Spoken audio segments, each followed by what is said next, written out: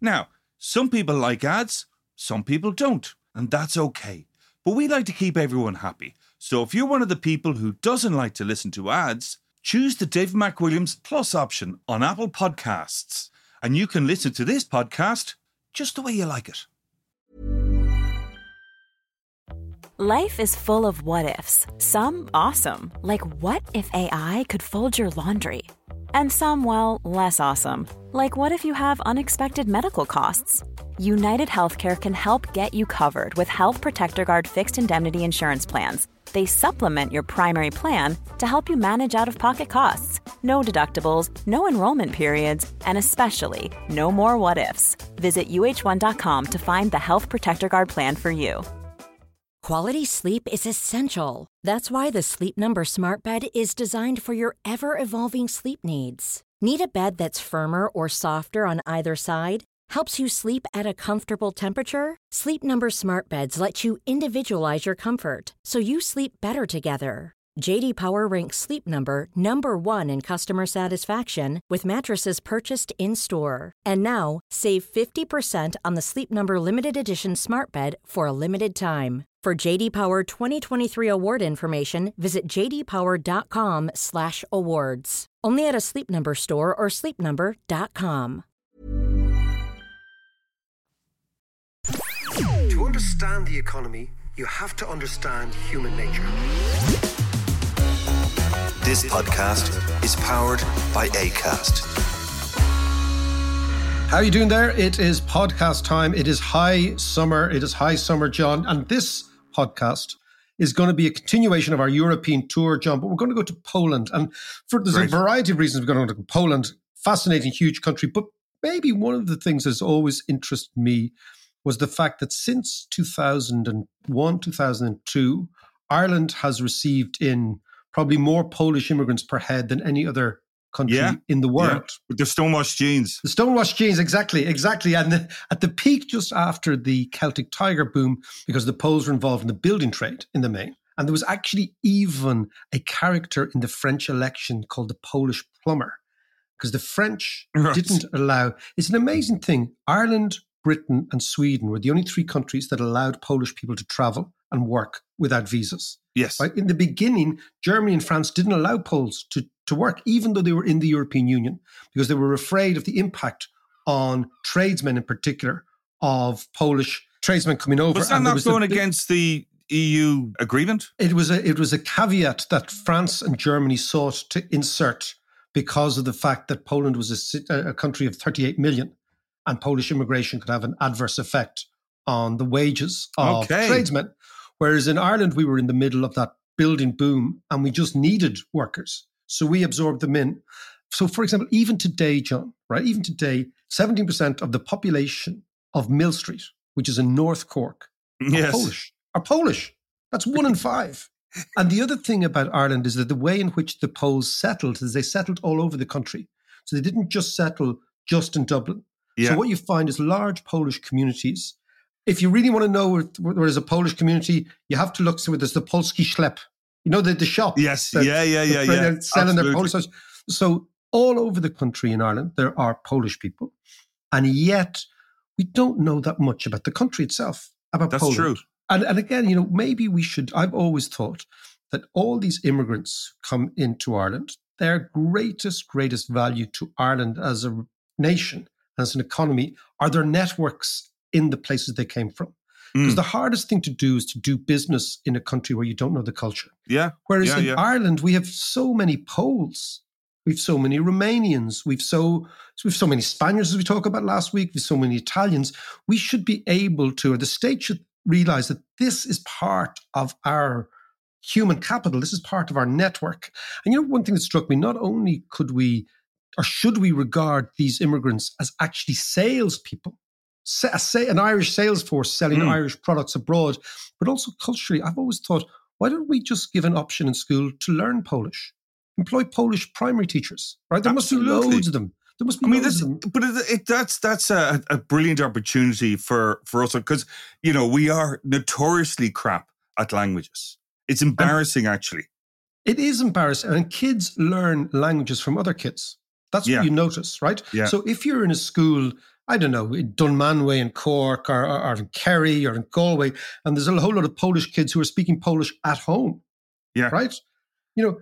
Give Irish people the chance to realize that there is a world out there, and learning languages is part of a process of cultural assimilation. And nobody ever lost out by learning a language. In fact, there's an incredible amount of studies, scientific studies, that kids that are bilingual, right, are able to absorb all sorts of other information much quicker. Because there's pathways formed in their heads, the synapses kicking up in their heads that actually allow them to absorb all sorts. So, that idea, I always think that, we're kind of static in the face of immigration, right? And you've got to see immigration is an opportunity to do all sorts of things. And learning languages is one. And speaking of learning languages, John, speaking of learning languages, as these last few podcasts have been an Irish person's tour around Europe, we're going all over the place and we're thinking about languages and culture and assimilation and all sorts of good stuff. There was a great example last week of Ronan O'Gara's team talk to La Rochelle en français, mais avec un accent très corcois. How do you say Cork people in French? Corcoise. Langueur. C'est incroyable. C'est incroyable. Écoute ça. Listen to it. Si c'était Lyon ou Bordeaux, je m'en fucking fous. On joue Bordeaux, samedi, c'est comme ça. À Dublin, à The Outsiders. Samedi, on va favorites. Mais ton humeur, ton performance, c'est dicté par le mec à l'extérieur ou c'est dicté par ici. Il y a tellement de choses de progresser dans cette équipe. Je m'en fucking fous d'adversaire. C'est ici. Est-ce que vous avez faim ou vous êtes intéressé de progresser ou on va fucking prendre vacances samedi? C'est pas possible, ça. L'opportunity, c'est fucking énorme. Mais on commence aujourd'hui à zéro. À zéro, on va créer l'énergie, l'état d'esprit, le sacrifice, toutes les choses on aimerait faire. Well, just trips off his tongue. So, Ronan, I'm telling you, Intercert French, Leaving Cert French, it was a bit like, John, I bet you your French oral was a bit like that. Oh, totally. I'm on the Duolingo at the moment, by the way. Are you? I am learning French. I'm telling you. I've just got the accent bit. I have to work on the words. Well, it's funny you think about the accent, and this is going out to Ronan O'Gara. When I was learning French years ago, I went to college in Belgium, and the actual master's was half in French and half in English. And my French was really bad. I didn't even do French for my Leaving Cert. I did Latin instead, which is a ridiculous thing, right? And somebody told me, and it was a really good piece of advice, if you want to learn French and if you want to speak French, do exactly what you're doing there, John. Exacerbate, amplify the Frenchness, overpronounce everything excessively. So you sound like Inspector Clouseau, right? If that's the objective. And they said it actually works, and it does. So, what you do is you try to actually envelop yourself in all things French. And you sound extremely like that. Yes, yeah. And ça marche. Well, back in, was it 91 or whatever, I spent a summer in France, in Clermont-Ferrand, recording an album, and I hadn't a word of French when I started. And by the end of the album, like two months later or 2.5 months later, I was talking high technical stuff in French. Oh my God, I was amazing. But I was just immersed in the whole thing. Well, no, it's true. It does get you. Well, listen, actually, I want to go back to John's summer in Clermont another time, okay? Yes. In Le Massif Central. Okay, but let us go. So listen, Rog, thank you very much for that. That was impressive. Unfortunately, it was a team talk for La Rochelle, who obviously kicked 7 shades out of Leinster at the very end last year. So we best forgotten that. And I'm sure a Munster man like Rog was, it was a double victory for him. It was a double victory. Now, let us go. This week, we're talking Poland, John. And a couple of weeks ago, I went to Poland. You remember this, on my way to Kiev in May. And what I did in Poland was, the way this idea that I like doing is I like going, if I arrive on my own in a city, going on cultural tours. And I went on a tour. If you're ever in Warsaw, there's a website called withlocals.com, which is basically an off the beaten track tour, right? So you're not going to see, the Warsaw Ghetto is very, very impressive, and the Old Town is very, very impressive. But this was actually, a slightly different tour. It was a guy called Marcin. It's called withlocals.com if you're ever actually over that neck of the woods. And it was a tour of Praga, which is a sort of a newish suburb, a sort of 19th century suburb. Fascinating story. So I got really deeply into Polish history for about 3.5 hours, which now I've decided I'm an expert. But then of course I got the train to Krakow. There. Exactly. I got a high-speed train to Krakow, okay, number one. And I thought, wow, this country, And then I got the train onto a place that's impronounceable, I think called Przemyśl. But luckily, our next guest will be able to pronounce it. Because many years ago, as you know, I worked in the emerging markets neck of the woods for that Swiss bank UBS. And it was like a sort of a circus of all sorts of oddballs thrown together, people with very eclectic interests in the world, people who could speak Slavic languages better than they could speak their own, all that sort of bizarre thing, right? Yeah. All sorts of different refugees from all sorts of different places. And one of the lads who rocked up was an East European devotee, obsessive expert, James Oates, a Scotsman. And he turns up, and of course we kill it off like that, because the Irish and Scottish think straight away. James now lives in Tallinn, but is on the board of a number of companies in Poland, knows Poland back to front, has been stomping around that world for at least 20, maybe 35 years, it's fair to say, James, is it? And it's great to see you. How are you, James? I'm not so bad there, David. Yeah, it's a good 35 years. And it's Przemyśl, so you know. Przemyśl is the name of the town. Przemyśl, yeah. I mean, and if you think that French needs a wee bit of an accent, yeah, Polish has the same problem. And you basically need to go pship, pship, pship, pship, and that'll work it out. John, you might remember James, who was at our wedding. Not our wedding, John, you and me. Me and Shah. The only man in a kilt. The only man in Roundstone. That's it. Yeah. The only man in the kilt. James, let's talk about Poland, right? An extraordinary country.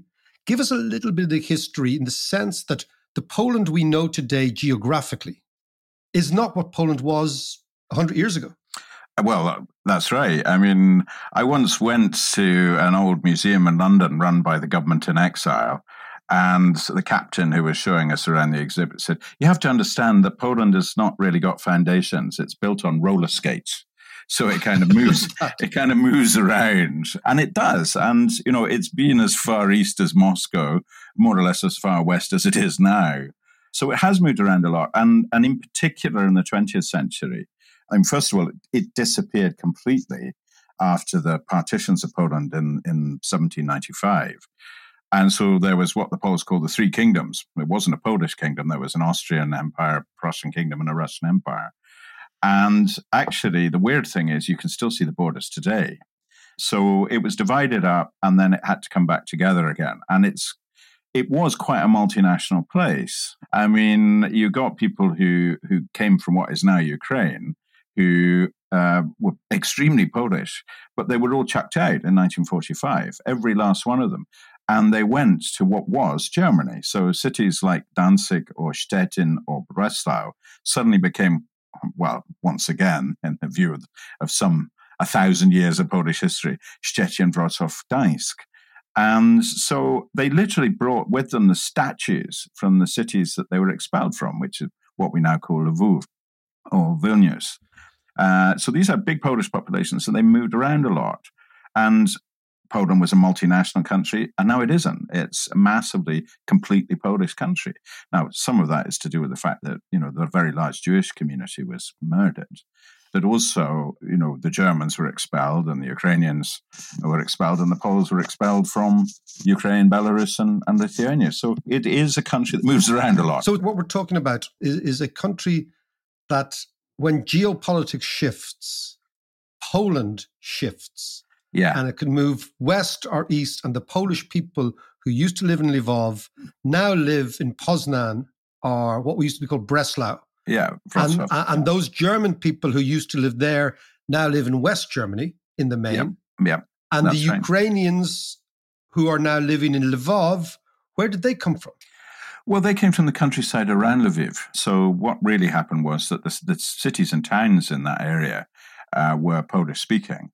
But the country districts weren't, and that's why Stalin decided that, no, this is going to be Ukraine and Belarus. So it was a massive patchwork, but now it's not. And that's the extraordinary thing about Poland. It's gone from being this sort of very multinational, multilingual, multicultural, and multi-religious also, to being basically Catholic, full stop, and Polish, full stop. And, in a weird way, some of the national questions of Poland mirror mirror those of the Celts, especially of Ireland, because you've got a kind of political struggle that was backed by the church against, in the case of Poland, most of its neighbours. And so you've got a whole wacky history, which is, as you rightly say, it's geopolitically driven. But things have changed quite a lot because Poland is not a small place, as you found out.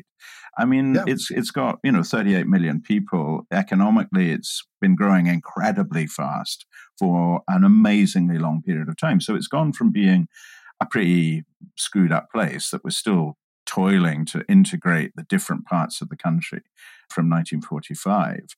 And it's ended up now with new infrastructure, a whole redesigned economy, and it's really quite a modern place. It's kind of the eastern side of Europe's answer to the tiger.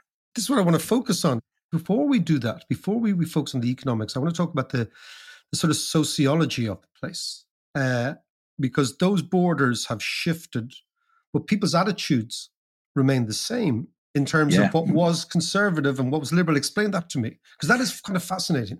Well, yeah, I mean, you can literally see from voting patterns where the old German territories were, because they're the ones that tend to trade with Germany.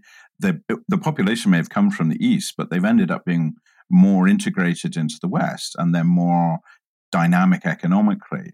Whereas the eastern side of the country, which is under the control of the more nationalist party, is still, relatively speaking, it's more backward. So the infrastructure that was left behind after the borders moved, it's being integrated and it is being modernized across the board, but you can still see where the boundaries were. I mean, I occasionally drive down there, and there's an area which is now finally being dug up, but you can see where the cobbled stones stop and tarmac begins. That was the old German-Russian border. Wow. So, it really is an incredible thing. And yeah, the attitudes are on the Western side are, funnily enough, more Western. And that's where the economy has been more dynamic. That doesn't mean that the Eastern side is not dynamic. It's just dynamic in a different way. It's still more agrarian. And of course, the reality is if you live next door to Germany and you're exporting to Germany, you grow faster than if you live next door to Ukraine and you're exporting to Ukraine from Przemysl. Przemysl, where I spent a long time. And actually, I was writing about the interesting thing about in Przemysl, you've got to wait for this train to Kiev. And what really struck me, because it was obviously all Ukrainians, and what struck me about displaced people, there's a lot of absolute trauma and inconvenience seen. But somebody asked me what it's like to be, and I said, the thing that strikes me most about displaced people, I want to talk about Ukrainians in a second, is the waiting.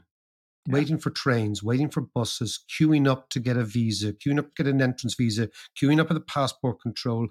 You have no kind of sovereignty over your life. You're dependent on other people like the UNHCR or at the border and everything. And it just struck me that that's one of the things when people are displaced, one of the powers that you lose is that ability to control your own life and control your own world. And I'll talk to you about that in a sec. But let's talk about this dynamic economy. So I arrive in Warsaw, go to bed, wake up. I haven't been to Warsaw for about 25 years. My God. And I am in an extraordinarily dynamic city. Yeah. So explain to me what's going on in the economy, because it is growing. Because, we have now 130,000 Poles in Ireland. We had at one stage 250,000 Poles in Ireland. Most of them have gone back. Tell me why they're going back. Tell me about the economy they're going back to. Well, they're going back to an economy that has continued to grow for 27 years. It's never actually been into recession all that time. So the economy is now 6 times larger, nearly 7 times larger than it was in 1990.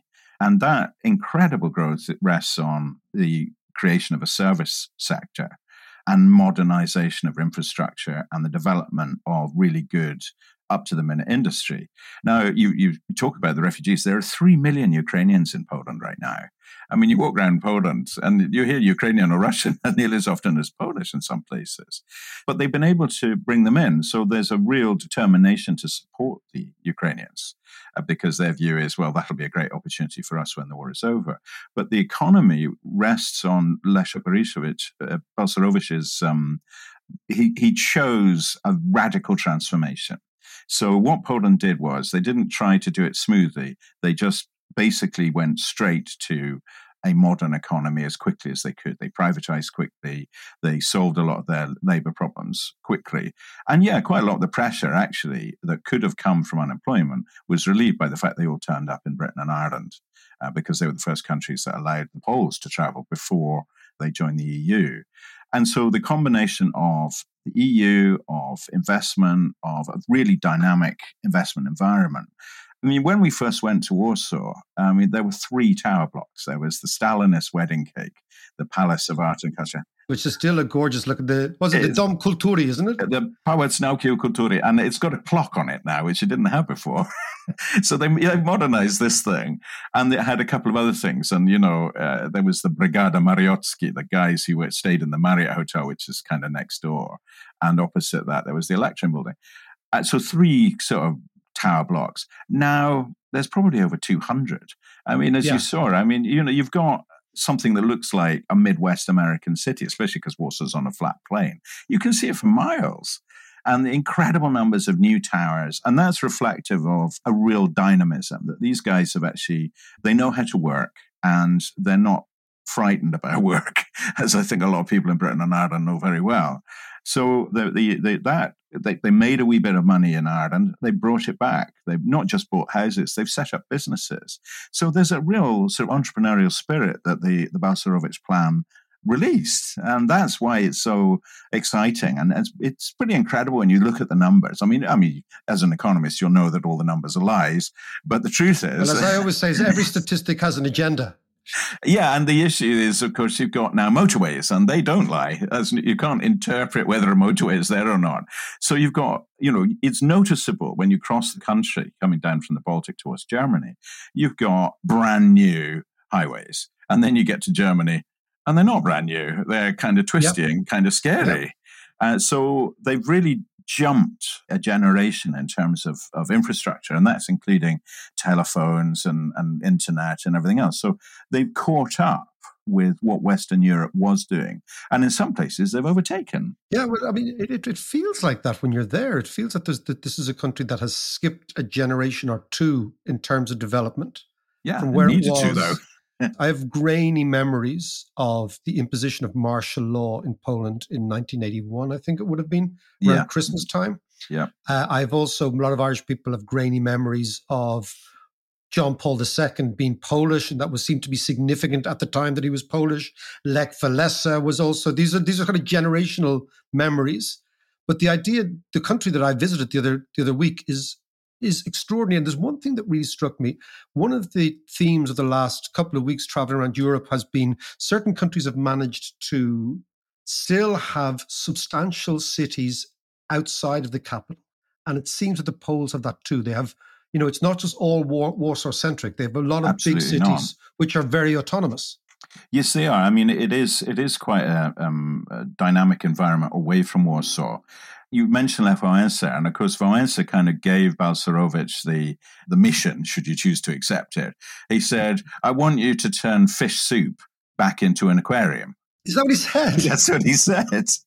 And this line has been used a lot. And you see, they broke up the state bank, the Narodowy Bank Polski, the National Bank of Poland, into local banks. So there was a bank in Gdańsk, in Wrocław, in Szczecin, and so on. And the one in Poznan was bought by AIB in the end, Wielkopolski Bank Kredytowy. So with our tax money. Thank you very much. Yeah, and thanks, Ireland, for that. Yeah, it was great.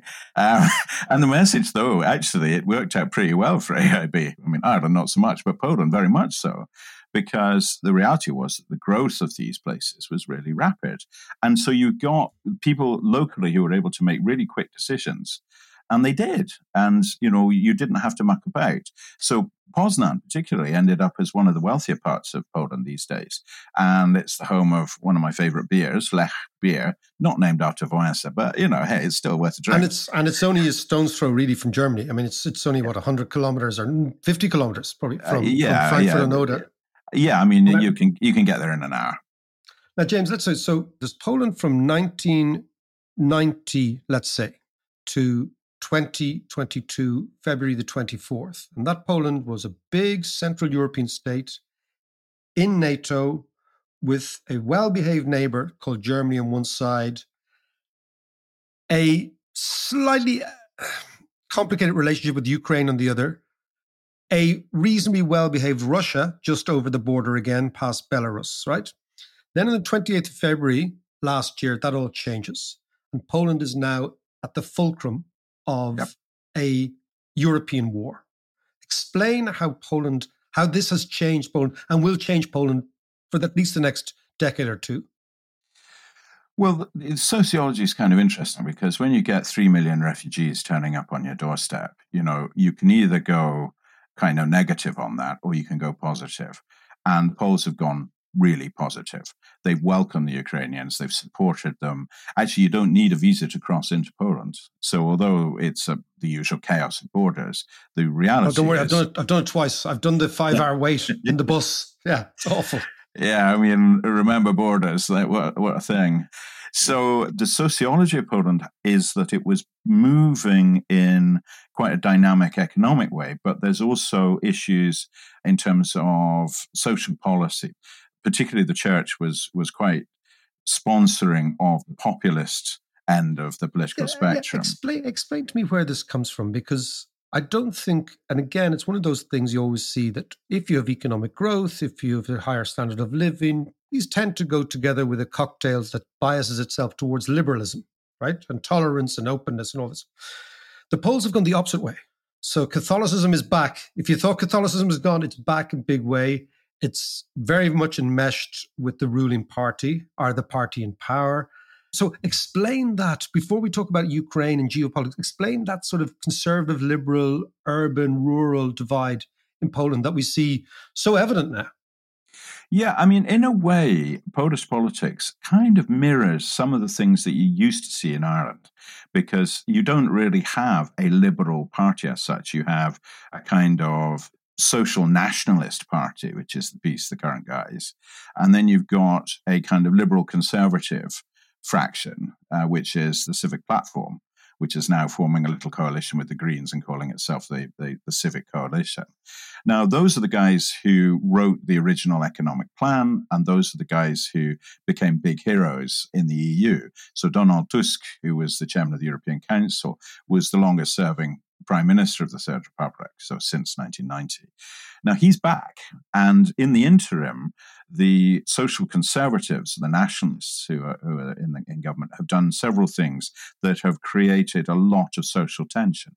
And one of which is to really restrict abortion and to be very negative on LGBT rights.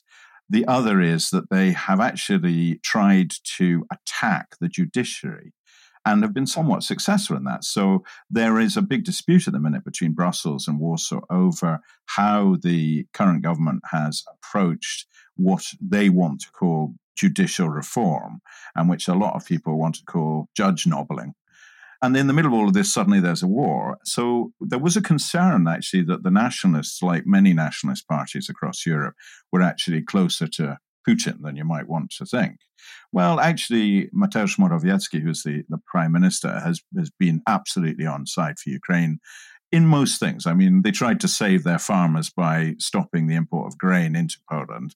That's created a bit of tension. But other than that, I mean, the Polish defense spending is now at 3% and rising rapidly. And the thing is that the Polish army is actually a really good one. I mean, a lot of people have got a bit nervous about the Belarusians flying their helicopters over Polish territory. I'm here to tell you now, if there was anything serious that the Belarusians try, the Poles would be in Minsk in a few days. I mean, the Belarusian army, even with the Wagnerites, isn't going to cause any trouble for the Poles.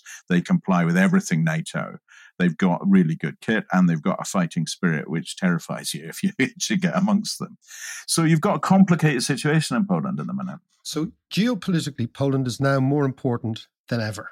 You look at Europe is shifting. There's a whole sense of frontier states up against Russia. Poland is the most powerful one. It's the most populous one.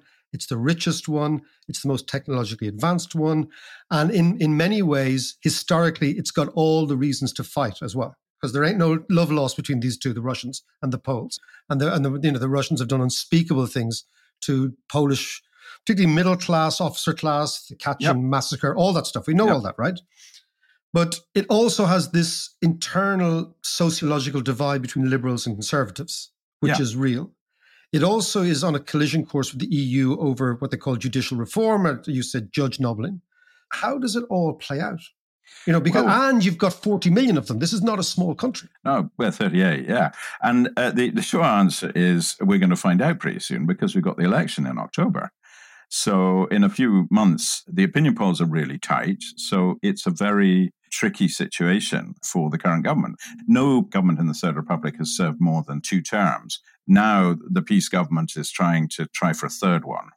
And, the reality of that, I think, is going to be a very close election. And that's despite the fact that the media is kind of under the control of the peace at the minute, or at least the state media is. Now, as far as the situation geopolitically is concerned, I mean, Germany and Russia were equal enemies of Poland. So the joke is, so which one do you want to fight first? The answer is always Germany, because it's business before pleasure. So, and there's no question that the Poles and the Balts have been calling the alarm for quite a long time. This invasion did not come out of a clear blue sky. The Poles have been deeply concerned about what's been going on, and so are the Balts. And it's only now, I think, that countries like Germany inside the EU are going, wait a minute, yeah, you might have been right about that one. And it's caused a lot of confusion in the political classes in Paris and Berlin that Warsaw isn't actually a bunch of nutters. They were right, because the temptation is, they're just a bunch of backwoodsmen, and the peace government doesn't help itself. Most of them don't really speak other languages because they're the ones that didn't come to Ireland. So the guys who are challenging to get back power under Donald Tusk again, they could just do it, but it's going to be quite tricky because you've got the 2 big blocks, the Civic Platform, and you've got the Justice and Law Party.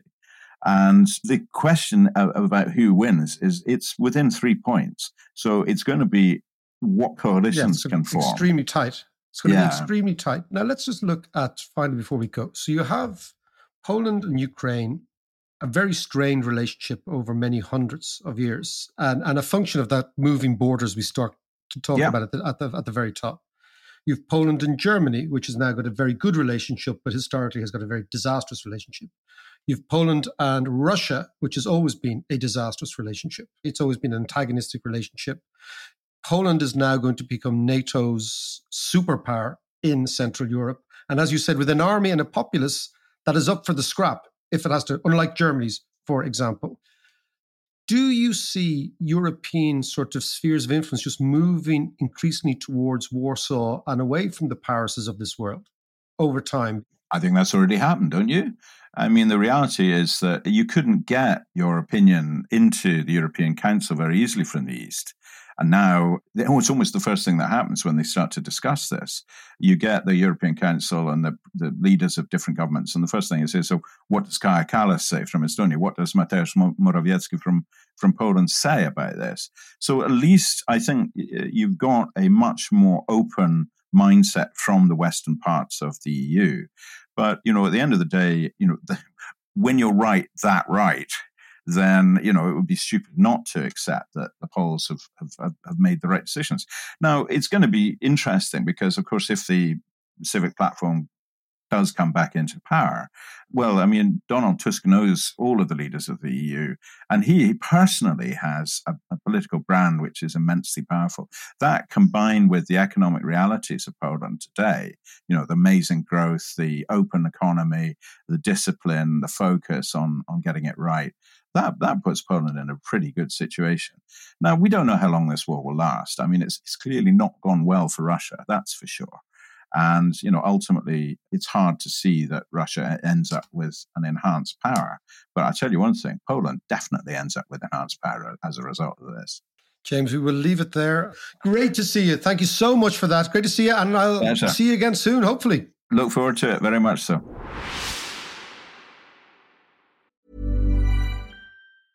Cool fact, a crocodile can't stick out its tongue. Also, you can get health insurance for a month or just under a year in some states. United Healthcare short-term insurance plans, underwritten by Golden Rule Insurance Company, offer flexible, budget-friendly coverage for you. Learn more at uh1.com. I'm Sandra, and I'm just the professional your small business was looking for. But you didn't hire me because you didn't use LinkedIn Jobs. LinkedIn has professionals you can't find anywhere else, including those who aren't actively looking for a new job, but might be open to the perfect role, like me. In a given month, over 70% of LinkedIn users don't visit other leading job sites. So if you're not looking on LinkedIn, you'll miss out on great candidates like Sandra. Start hiring professionals like a professional. Post your free job on linkedin.com/people today. Hey, Dave. Yeah, Randy. Since we founded Bombas, we've always said our socks, underwear, and T-shirts are super soft. Any new ideas? Maybe sublimely soft. Or disgustingly cozy. Wait, what? I got it. Bombas. Absurdly comfortable essentials for yourself and for those facing homelessness. Because one purchased equals one donated. Wow, did we just write an ad? Yes. Bombas. Big comfort for everyone. Go to bombas.com/ACAST and use code ACAST for 20% off your first purchase.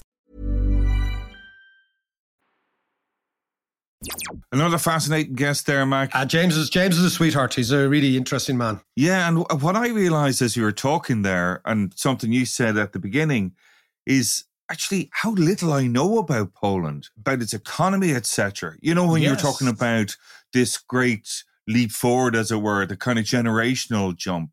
And what I loved was that quote, you know, turning fish soup back into an aquarium. Brilliant. It's amazing. Well, I think, you know, it's a whole fascinating part of development economics, which is that because of technology allows countries make technological leaps that weren't there in the past. I'll give you an example. You take a country like India, is going to take years and years and years to lay fiber optic cables, to put in a telecom system, all that sort of stuff, right? Yeah. And then suddenly overnight, because of 5G, they do it straight away. They do it in a totally different technology. So 5G technology allows poor countries to skip 2 or 3 generations of technological and infrastructure investment to go onto a higher growth plane. And this is what we're seeing all over the world, which is, you know, that the old countries, and I'm talking about France and Britain and Germany and the United States, right? The old, very, very wealthy countries are finding it very difficult to understand how new countries are coming up so quickly and so fast. And then one of the reasons they're coming up so quickly and so fast is they're actually making technological leaps. Another great example is think about, you know, the Khan Institute, you know, that teaching mathematics on YouTube. This is bringing Harvard graduate level mathematics to anybody who has a internet connection, right? All over the world. So suddenly you're seeing this leaping forward in education. And what the Poles have done is they've leaped forward in technology. So rather than do what a lot of other countries, and it's an extremely, extremely contentious issue, because the Poles went for what they call the short, sharp shock, right? They liberalized everything. And a lot of people will have said they should have done things much slower, because the social cost of liberalizing too quickly after communism was this total destruction of income of a whole generation. Now, what happened, the Poles, is they emigrated. Yes, they had a kind of a safety valve to come here and to go to the UK and work and, you know, and send money back as well. But what is proven is that it's worked extremely well for them. And I also think what happens is they benefit from scale and size. You know, size is very, very important. So the similar country in Central and Eastern Europe, if you want to call the whole region that, it's a bit liberal, would have been Yugoslavia, you know, which also had about 30 million people, was a huge economy, made all sorts of stuff. But that broke up into its constituent parts. And all these smaller countries in Yugoslavia now have found it very, very difficult to actually put the pieces back together. I think the same as Czechoslovakia, you know, it splits between Czech and Slovak. It takes a while for these countries to find their feet, whereas the Poles always had this coherent Poland. Now, as James said, it was never geographically in the right place. But since 1945, that coherent Poland was one big mass. And that has helped them. But they have done extraordinary things. And when you go there, John, you should go there. I was there once. I went to Krakow many years ago, which I thought was a fantastic place. But, you know, you're in and out in the weekend, so you don't really get to see it. But what I was going to say, that there is an interesting parallel as well with Ireland, in the same ways we kind of jumped a generation as well. Absolutely. And not only did we jump a generation, John, but we actually changed our capital, our industrial base completely in one generation. Yeah. So we went from being a beer and biscuits economy, right? Basically Guinnesses and Jacobs. They were the two big industries in this country in the 1930s, right? If you think of it, at independence. And then we were faffing around trying to figure things out. And then suddenly it's like, oh, Americans, multinationals. Let's do that. That's our trick. And the Poles have done the same thing. And in a way, all that western part of Poland that James is talking about beside Germany basically has become an outsourcing area from German manufacturing. So basically what the Germans have done is they've taken the Polish industrial base, which was always there. And the interesting thing about communist countries is they tended to have very well-educated industrial bases, right?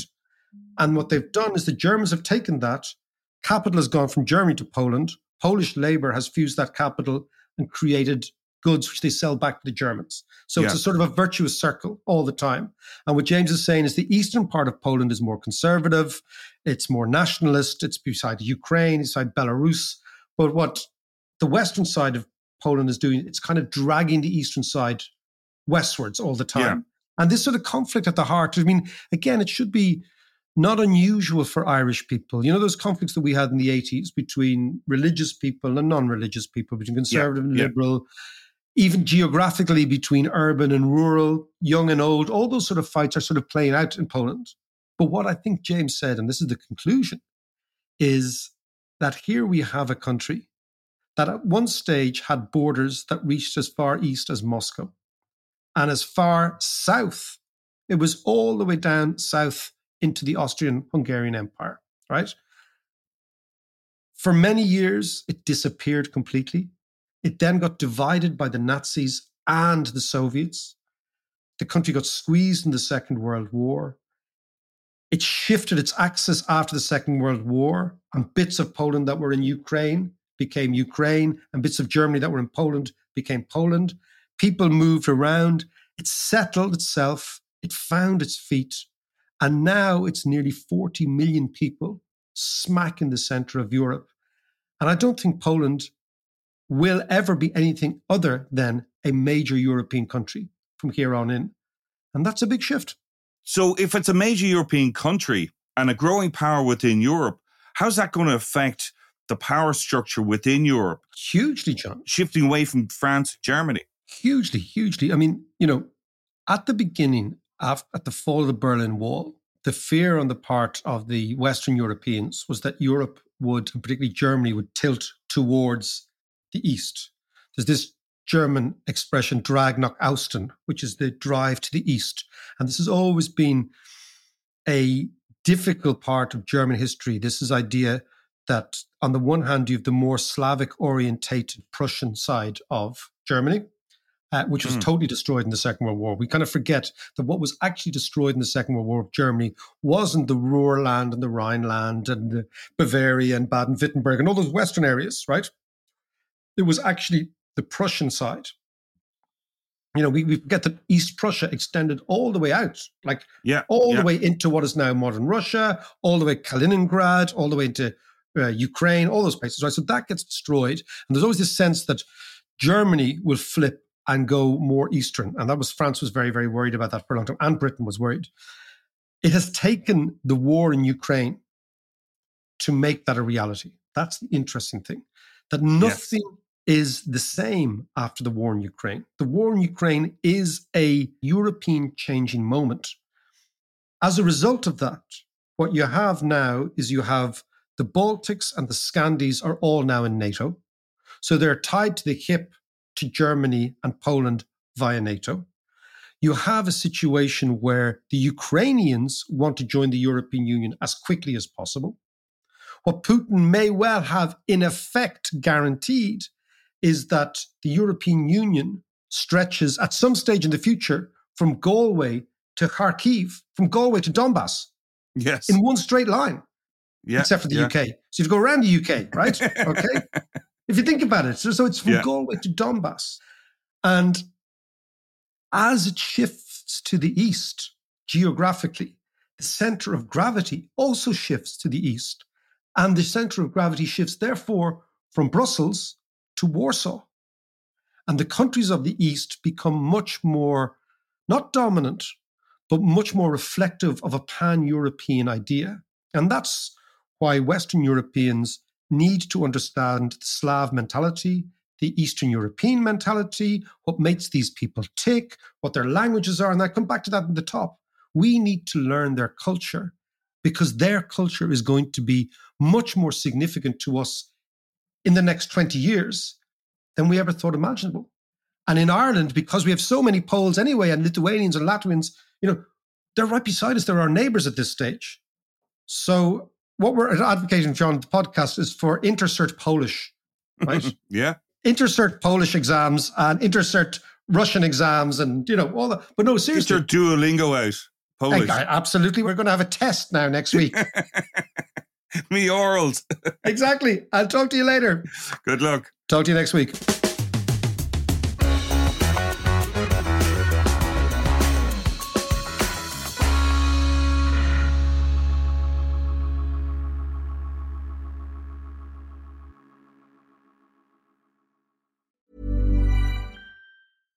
When you drive a vehicle so reliable it's backed by a 10-year, 100,000-mile limited warranty, you stop thinking about what you can't do and start doing what you never thought possible. Visit your local Kia dealer today to see what you're capable of in a vehicle that inspires confidence around every corner. Kia, movement that inspires. Call 800-333-4KIA for details. Always drive safely. Limited inventory available. Warranties include 10-year 100,000-mile powertrain and 5-year 60,000-mile basic. Warranties are limited. See retailer for details.